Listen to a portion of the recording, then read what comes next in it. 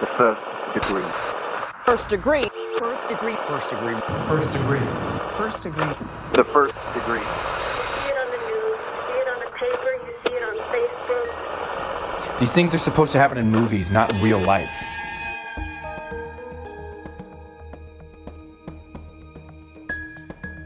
Welcome to The First Degree. It's me, Jack, and Alexis. It's Friday. It's not our usual episode, but I think if you've been listening the past couple weeks, you know that we are kind of in the depths of our heavy metal series. And this is the fourth of 10 bonus episodes that we're going to be sharing with you. So each of these special episodes are dedicated to focusing on the lives of the victims of the Long Island serial killer.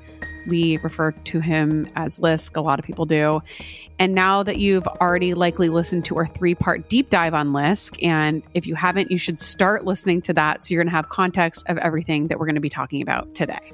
Right. Not only are they really excellent podcast episodes we're proud of, but they're also necessary to fully appreciate these bonus episodes and the others that we have coming down the pipeline in weeks to come. And as you know by now, again, if you've been listening, like many serial killers, LISK targeted sex workers because they're often viewed as easy targets for violent crime. And to help stop violence against sex workers, we've created the Heavy Metal Project Initiative. Here's how this fundraising and awareness campaign initiative works. So we've partnered with Jimmy Toast, a Long Island-based jewelry brand, and we went to elementary school together. She's super creative, and she's created 10 gorgeous necklaces inspired by and in honor of each of the Long Island serial killer victims. And the necklaces are available for purchase at theheavymetalproject.com, but you can also find them on her Jimmy Toast website. And the release of each necklace coincides with these episodes you're hearing here every Friday. So in today's example, we are talking about Melissa Barthelemy. The Melissa necklace will be available for purchase upon the release of this episode. Right. And 100% of the net profits from the necklaces are going to the Sex Workers Outreach Project, or SWAP. It is a nonprofit dedicated to the fundamental rights of people in the sex trade. And again, the necklaces are available for purchase at theheavymetalproject.com. So now let's get ready to know Melissa Barthelemy.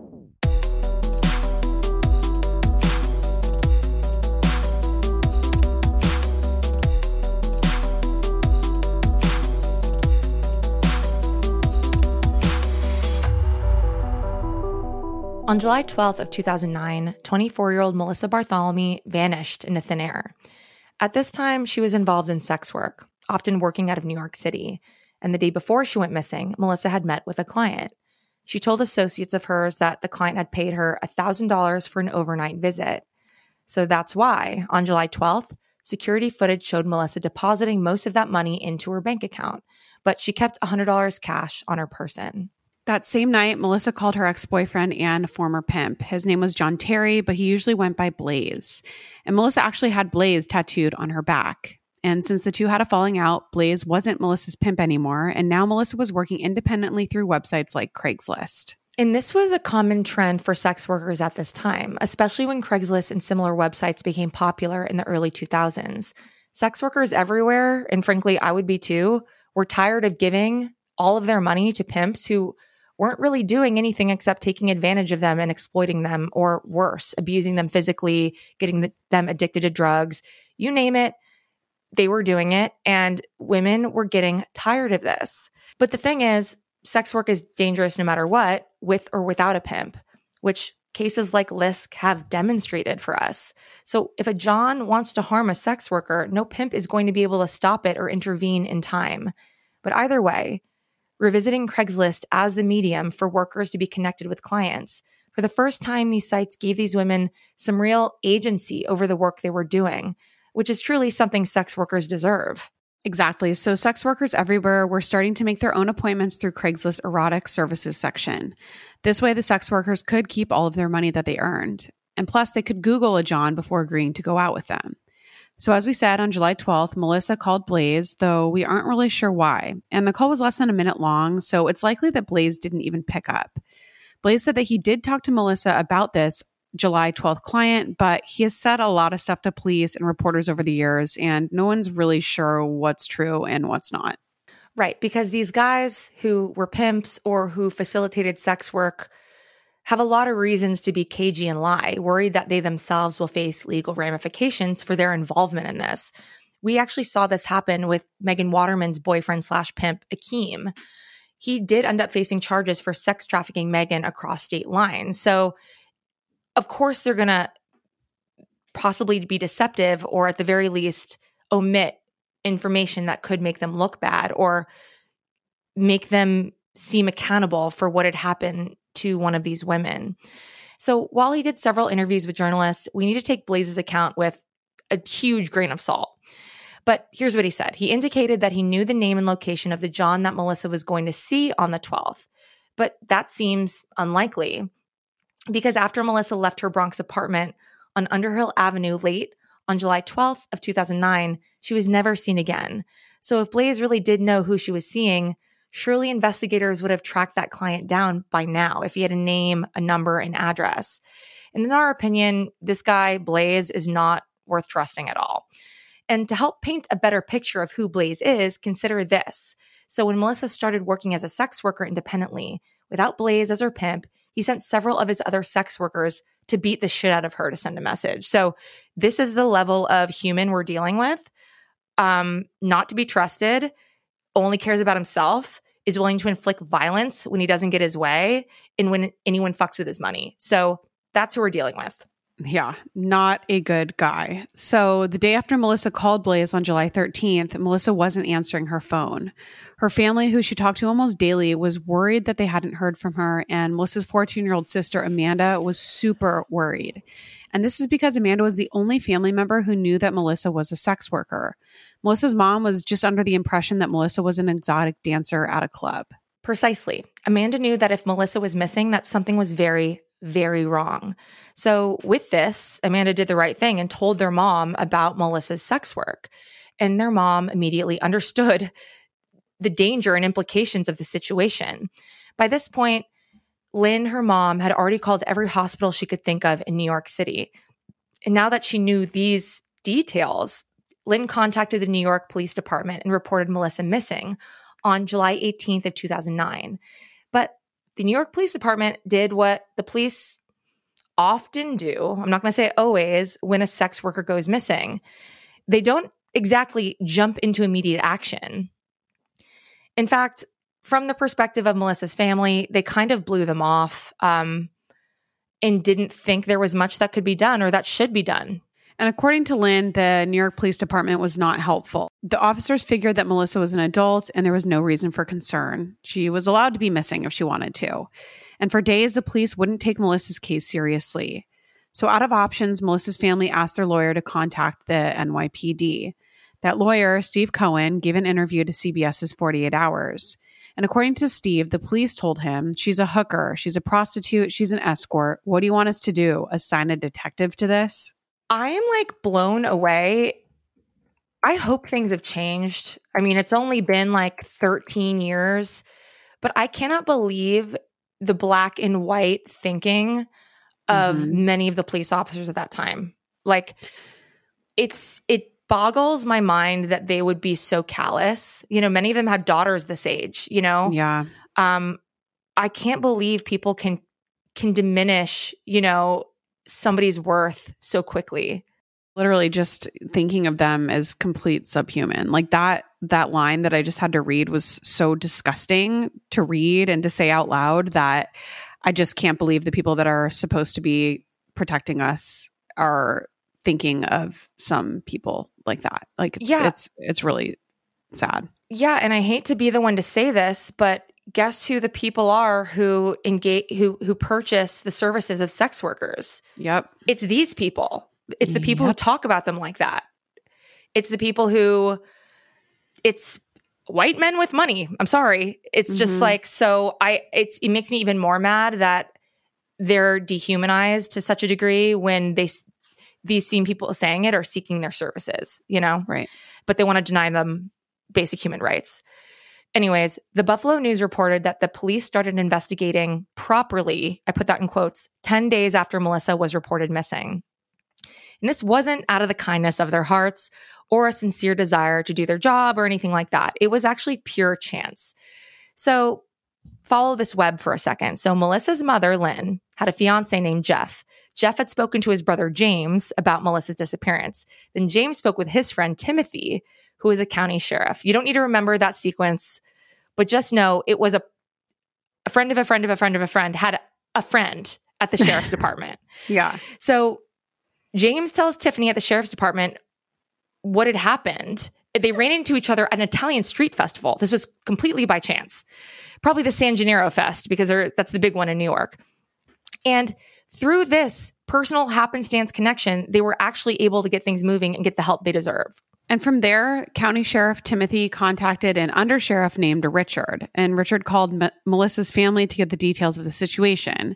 And then Richard called a friend of his who was a police officer at the NYPD. And that friend, the police officer from the NYPD, began looking for Melissa. Once the police finally began looking, Melissa's family attorney said that the police did pretty well. It was a thorough investigation and everything. But still, there's no getting around that it should not have taken all of this shit in an Italian street festival to start searching for Melissa. Like, it is absolutely insane. Well, and you know what doesn't help? The game of telephone. Yeah. You know, this is what happened. Here are the loose details. And it's being shared. It doesn't, inspire a sense of urgency. It's not how it should have gone down. Mm-mm. And if the police had the resources to let this policeman investigate, why weren't they just doing it from the beginning? You know what I mean? Like, why did they have to go through all this and dilute the case by letting all this time pass? It's like so frustrating. But whatever, after a series of logistical and bureaucratic acrobatics, the New York Police Department's finally investigating Melissa's missing persons case. And they searched her Bronx apartment and interviewed people at, the exotic dance clubs where she danced sometimes. And they also looked into Melissa's cell phone records. And her cell phone activity revealed that on the day she went missing, she had traveled from the Bronx to Manhattan. So I'm not going to bother with the geography. Look at a map of the tri-state area. But the belief is she was probably taking a taxi from her apartment to wherever her client was in Manhattan. And the cell phone activity also revealed that after Melissa vanished, someone had opened her voicemail. So someone was going through her phone. And whoever that was had also made a phone call from Melissa's phone from Massapequa. Okay, so Massapequa is on Long Island. So for context, it's a small town in Nassau County, which is the county directly west of Suffolk County. It's a lot, right, but yeah. So this town has a population of around 21,000 people, and it's about 20 miles west of Gilgo Beach. And this is a place, as I'm sure everybody knows by now, a year and a half later in 2010, Melissa's body was discovered. She was one of the Gilgo Four who had been hidden in plain sight near Ocean Parkway along Gilgo Beach. And Melissa, like the other Gilgo Four, had been strangled. And believe it or not, we haven't even addressed the craziest part of Melissa's case. And that's that Melissa's little sister, 14-year-old Amanda, received several disturbing phone calls from a person believed to be LISK in the days following Melissa's disappearance. Right. And to say these calls were disturbing would be an understatement, right? They were intended to be taunting and no doubt would have been extremely traumatizing to Amanda. And we totally understand that you probably have a million questions. We do too. Like, what happened to Melissa? Who was the Long Island serial killer? Why did he call her little sister? What did he say? And how could those calls potentially lead to identifying who this person is? So, you know the drill. To answer these questions, let's go back. Melissa Mary Barthelemy was born on April 14th of 1985 to her mother Lynn and her father Mark in Buffalo, New York. Melissa's parents were young when they had her. Her mom Lynn was 16 years old and a sophomore in high school, and her dad Mark was 18 years old and a senior. By the early 90s, Lynn and Mark had ended their relationship. Mark would eventually move to Dallas, Texas, while Lynn stayed in New York. And after some time, Lynn began seeing a new man, and around 1994, they had a daughter. And that daughter was Melissa's half-sister, Amanda. And Melissa spent most of her childhood near Buffalo, New York, though she did live with her father, Mark, in Dallas when she was 16. But she was back in New York by the time she was 18. And for a little while, Melissa lived with her mother in Alden, New York, which is a suburb of Buffalo. But Melissa wasn't a huge fan of Alden, so she moved out of her mother's home and began living on her own. She went back to where she was originally from in Buffalo, got a roommate, got a job, and graduated from high school with straight A's. And this kind of, that's okay, I'll do it myself mentality was par for the course with Melissa. She was a very independent young woman who knew how to handle her business. Her mother, Lynn, told Newsday journalists that Melissa was always tough. One time, Melissa was attacked by a mugger who threatened her with a knife. And Melissa, who was only 4'11" and 95 pounds, took the mugger's knife and stabbed him with it. Badass. Jeez. When Melissa wasn't being a badass, she was a social butterfly with a great smile with a ton of friends. She was confident, charming, and made friends easily. And she was comfortable in any room.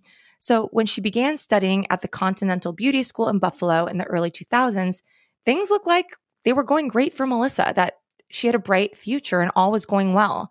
She had a career path, she had a good head on her shoulders, and she hung out with her friends and family all the time. They were tight-knit. Everything seemed like it was falling into place exactly the way it was supposed to. When Melissa was 22 years old, she moved to New York City for a new job as a hairstylist. She paid $700 in rent each month to live in a basement apartment in the Bronx.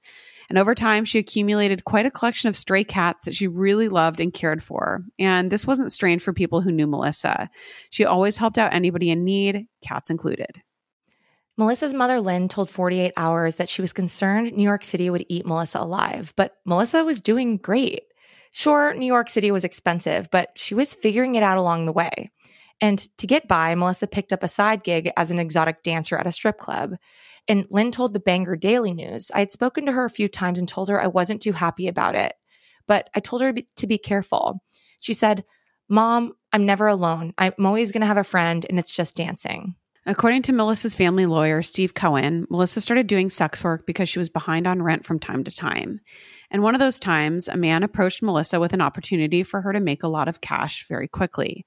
The opportunity was, of course, sex work, and the man was John Terry, or Blaze, who we mentioned in the beginning of this episode. After Melissa went missing on July 12th of 2009, her little sister Amanda began receiving calls from Melissa's phone. But the calls weren't from Melissa. They were from a stranger. A man Amanda didn't know, and a voice that she didn't recognize. From his voice, experts think that the caller was probably a white male in his late 20s or early 30s. He spoke softly and in a controlled, confident manner. From the jump, Melissa's family and the police suspected that this caller was the person responsible for Melissa's disappearance, which is chilling. And holy crap, Amanda, as a 14-year-old, this is some heavy, heavy stuff for you to have to deal with. And my heart truly goes out to you. How awful to have to navigate this with the police at the time your sister is missing. But, you know, given the information we have, there's a high chance that this unknown caller is, in fact, the Long Island serial killer. Unfortunately, the call wasn't able to be traced, and the specific language used by the caller has never been released to the public.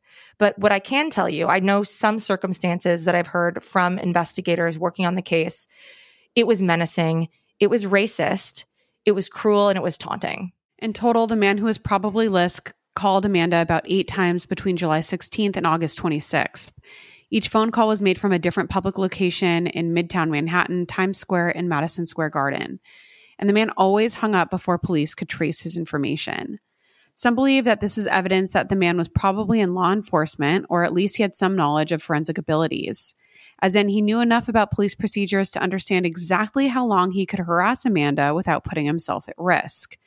But others think that the popularity of cop TV shows made the whole "the police can trace you after how many minutes" thing public knowledge. Right. And to piggyback on this idea that it could be law enforcement, it could be anyone who commutes into the city daily for work. It could be someone in the electricians union. It could be, because obviously we know that Long Island is a hub for him. He's not in the city 100% of the time, if we think this is LISK, because he's dumping his victims in Manorville all the way out east and on Gilgo Beach. So someone who commutes to the city or is needing to be there for work often, right?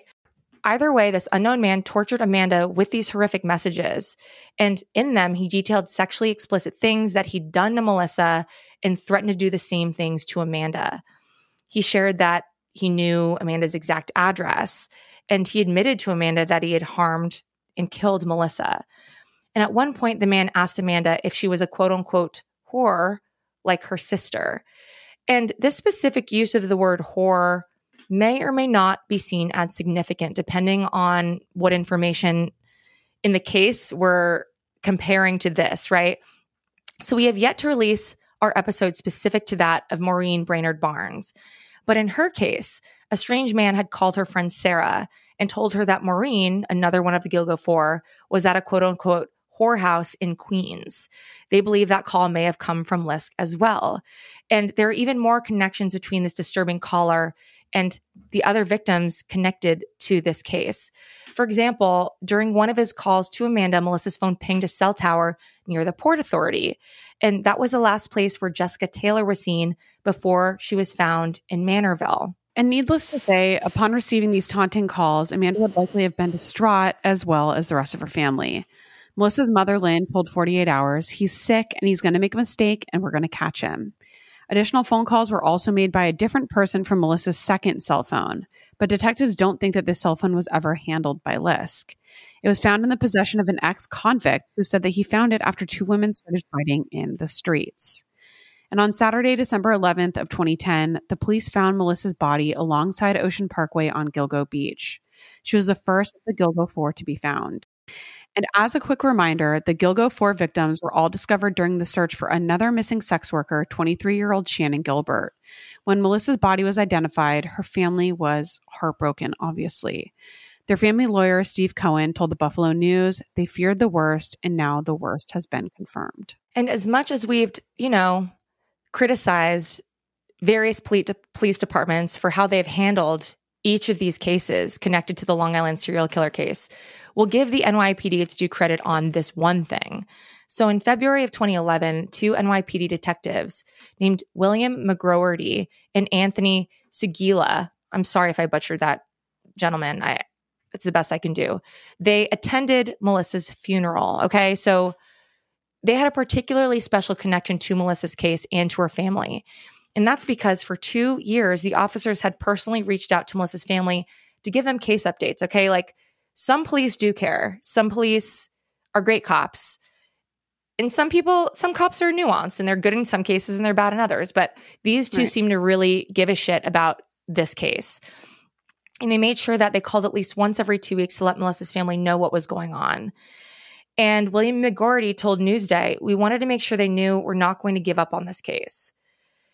Yeah, I mean, you can't give up now, right? I mean, if this case remains unsolved, it's going to be bigger than Jack the Ripper. It's going to be bigger than the Zodiac. Like, they have to solve this case. I don't think these police departments will ever live it down if they don't.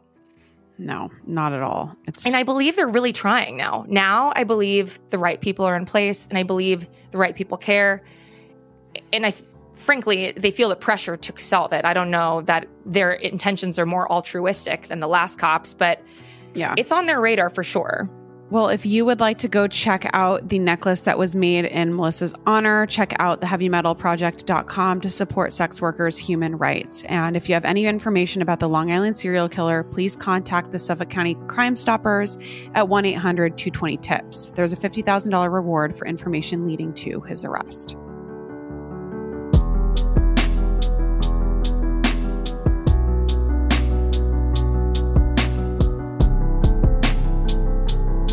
And a final thing we want to say is just our hearts go out to Melissa's family, having to deal with these calls, having to deal with the neglect of her case. It's undeserved, it's deranged, and we should all be doing everything we can to help bring justice. So that's all. Yeah, absolutely.